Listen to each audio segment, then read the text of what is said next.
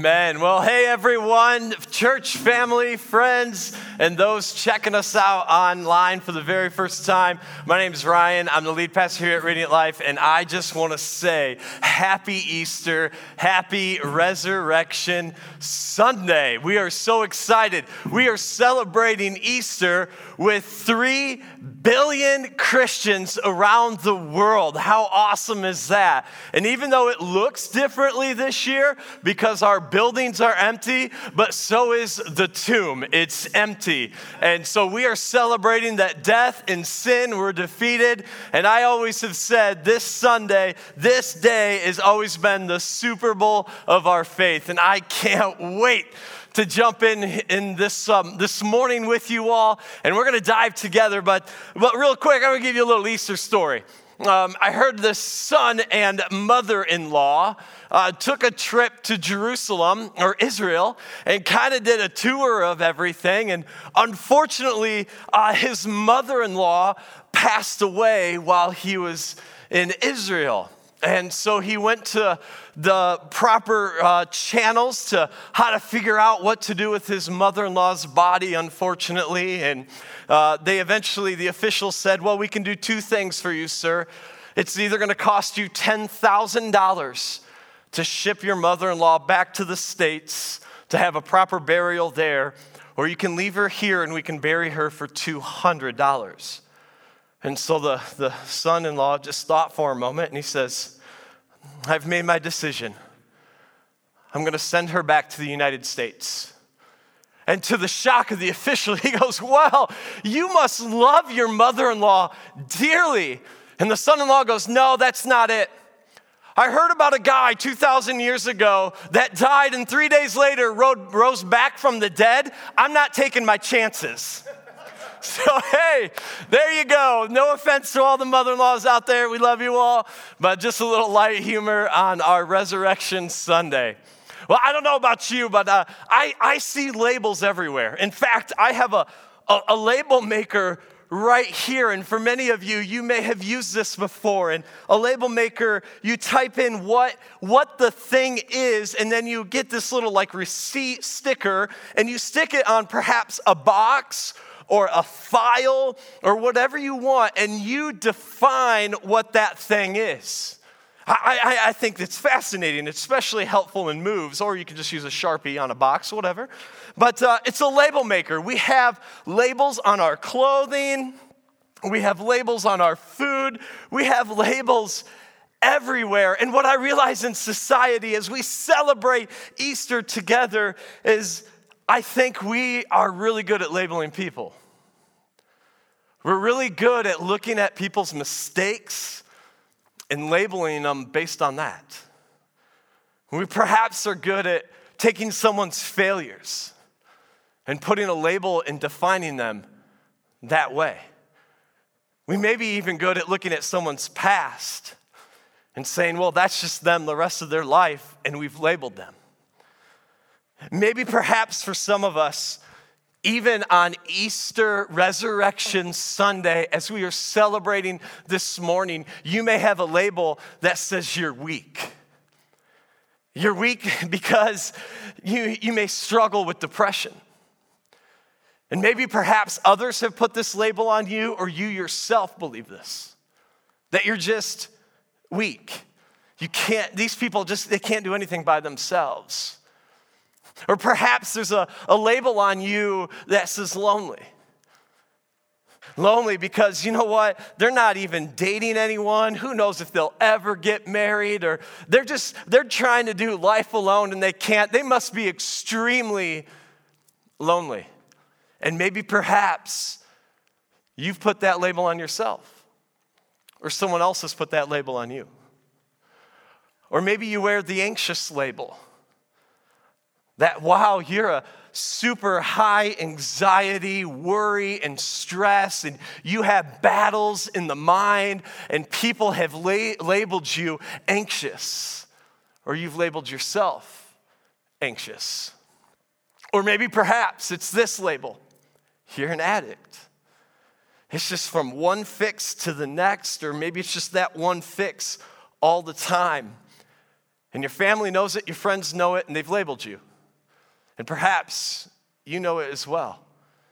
And we wear this label of addict. Labels have a way of defining us. Perhaps labels even have a way of shaping our behavior and who we think we are. This morning, I'm going to jump into an amazing story. Perhaps it's not your traditional Easter message, if you will, but I think it is the cusp of the Easter message. So if you want to follow along, and if you've got a Bible around or a tablet or a phone, you want to jump to John chapter 11. It's found in the New Testament. Let me tell you a little bit about John as you turn there. John was actually a disciple of Jesus. He was one of those disciples that, one of the best friends of Jesus. In fact, Jesus had 12 disciples. But John was special. See, John got to be in the inner group of Peter, James, and John with Jesus. There's like the 4 inner group, and John got to be one of those. In fact, John risked his life writing this letter. John was there when Jesus got crucified. John saw Jesus take his last breath on the cross. And years later, John pens this letter for you and I to understand what it was like to walk with Jesus. And we enter this story, and then we find, it's kind of ironic, this story. We find that Jesus seems a little insensitive in this story. In fact, we're told that Jesus gets wind that one of his great friends, a guy by the name of Lazarus, has passed away. And in fact, the disciples were like, man, we got to go, Jesus. And Jesus says, actually, for your sake, disciples, I'm glad I was not there.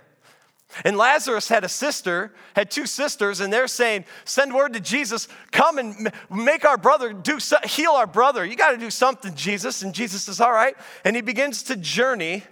And it's funny that Jesus gets there 4 days later. Remember, they're hurting and they're in pain. And Jesus is like, I know. Here I come. John chapter 11, verse 33 says this. When Jesus saw her weeping, now stop there. In your pain, I just want you to know that Jesus sees you. Jesus sees you in your pain.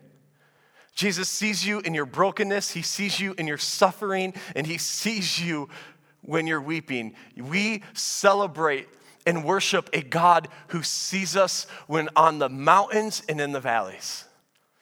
And even though when we're in the valley, that the sisters of Lazarus, they don't realize, Jesus, we're weeping, we're hurting, everything. Jesus is there. So no matter what you're going through, please hear my heart. Jesus sees it and he's with you. When Jesus saw her weeping and the Jews who had come along with her also weeping, watch this, Jesus was deeply moved in spirit and troubled. Now, I love this word that's used for deeply moved because it elicits a deep, deep emotion. In fact, this word that actually, it was written in Greek, that original language right here that says deeply moved, is an image of a horse when it's breathing, and after it kind of sneezes, horse shakes a little bit. We get this sense that in this verse, when Jesus sees the people weeping in the moment of that almost like Jesus's body begins to tremble because he sees their pain and their brokenness. And then the shortest Bible verse ever comes next.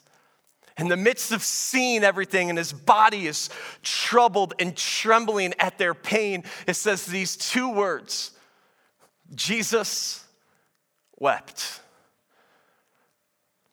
Jesus wept because he sees not only the 2 sisters of Lazarus weeping over their dead brother, but he sees the other Jews that are there weeping as well.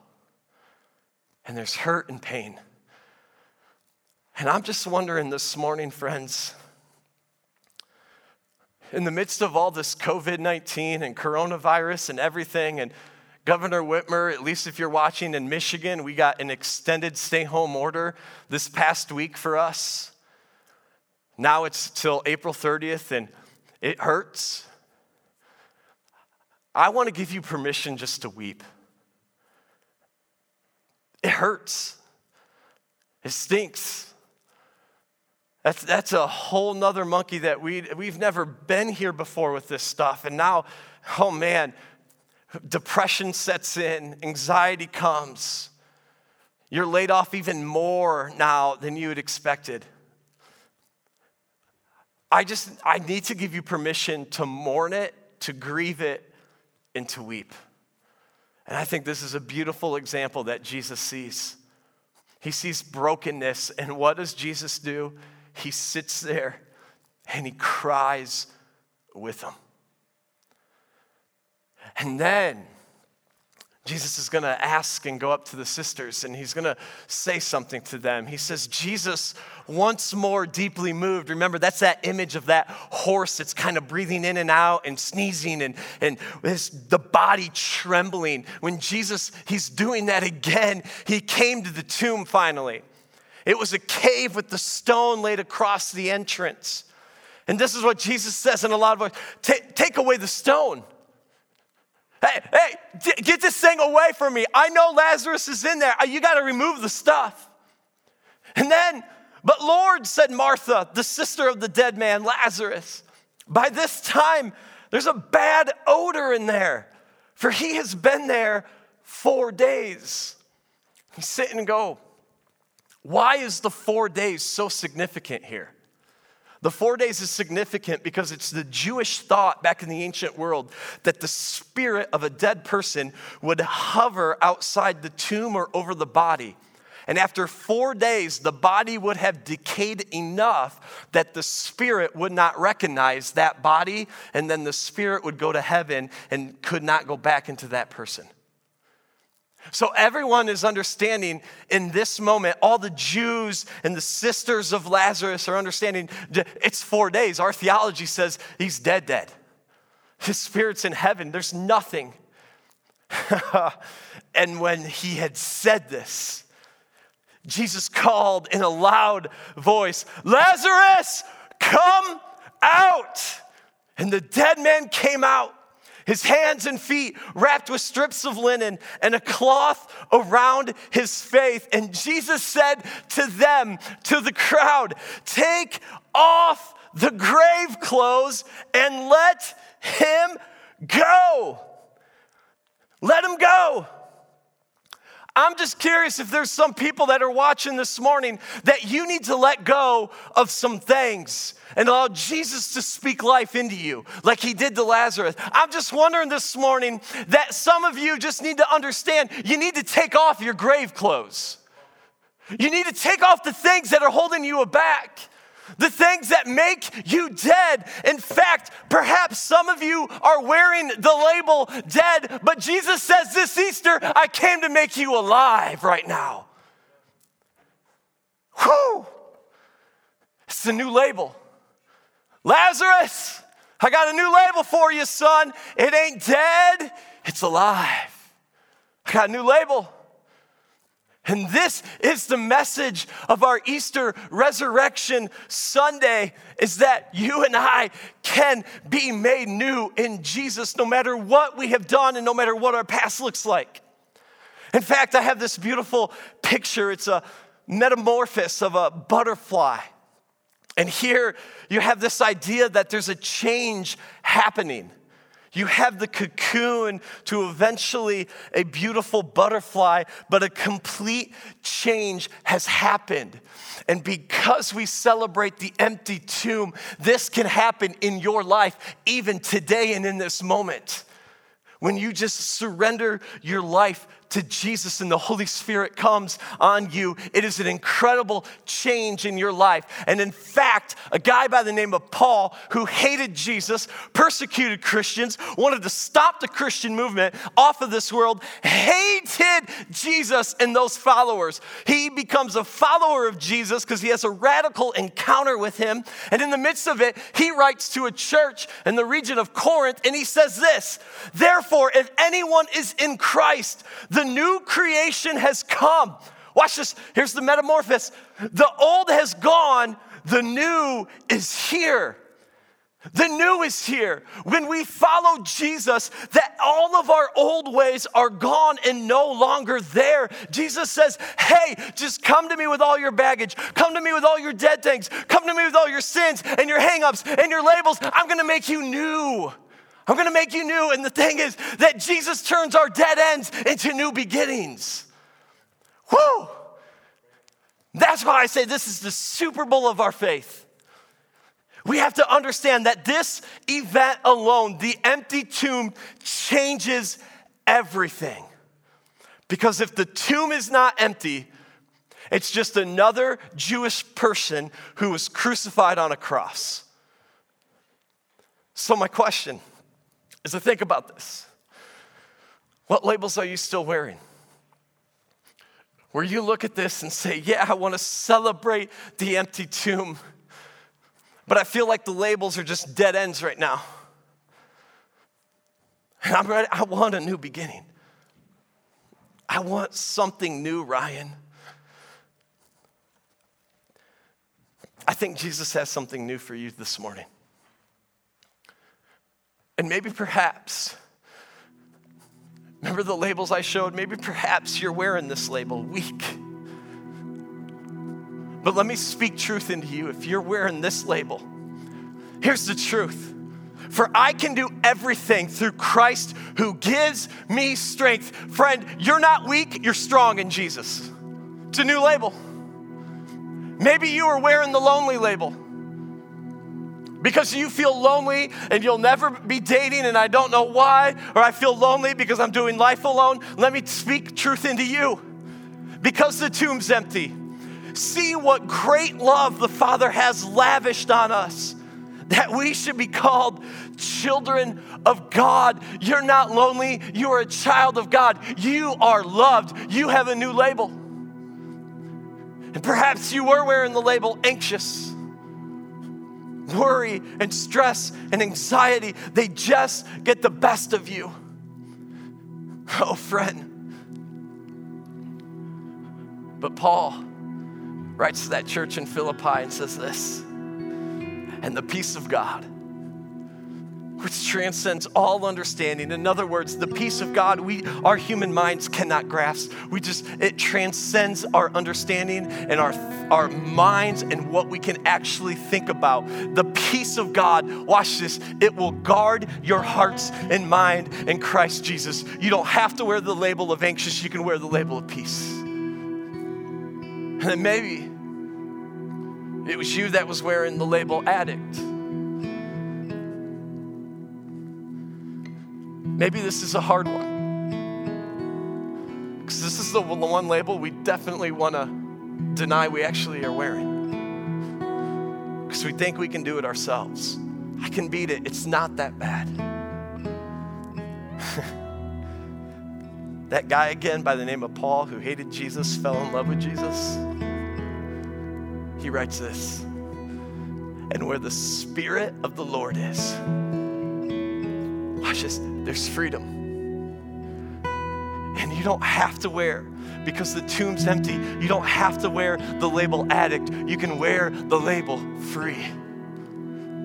Because when you follow Jesus, the Spirit of the Lord, the Holy Spirit is in you. You are the temple of the presence of God. And wherever that Spirit is, there is freedom. And perhaps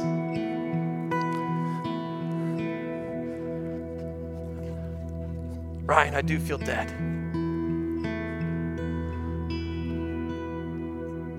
I feel dead spiritually. My relationships feel dead. I'll be honest, I feel dead trapped in my house during this COVID-19 stuff. I feel dead inside.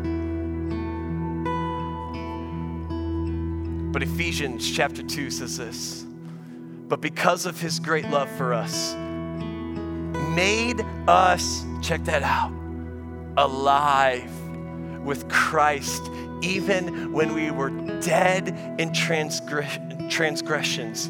It is by grace you have been saved. Friends, this morning, we don't have to stay dead. We can become spiritually, physically alive. And as I close,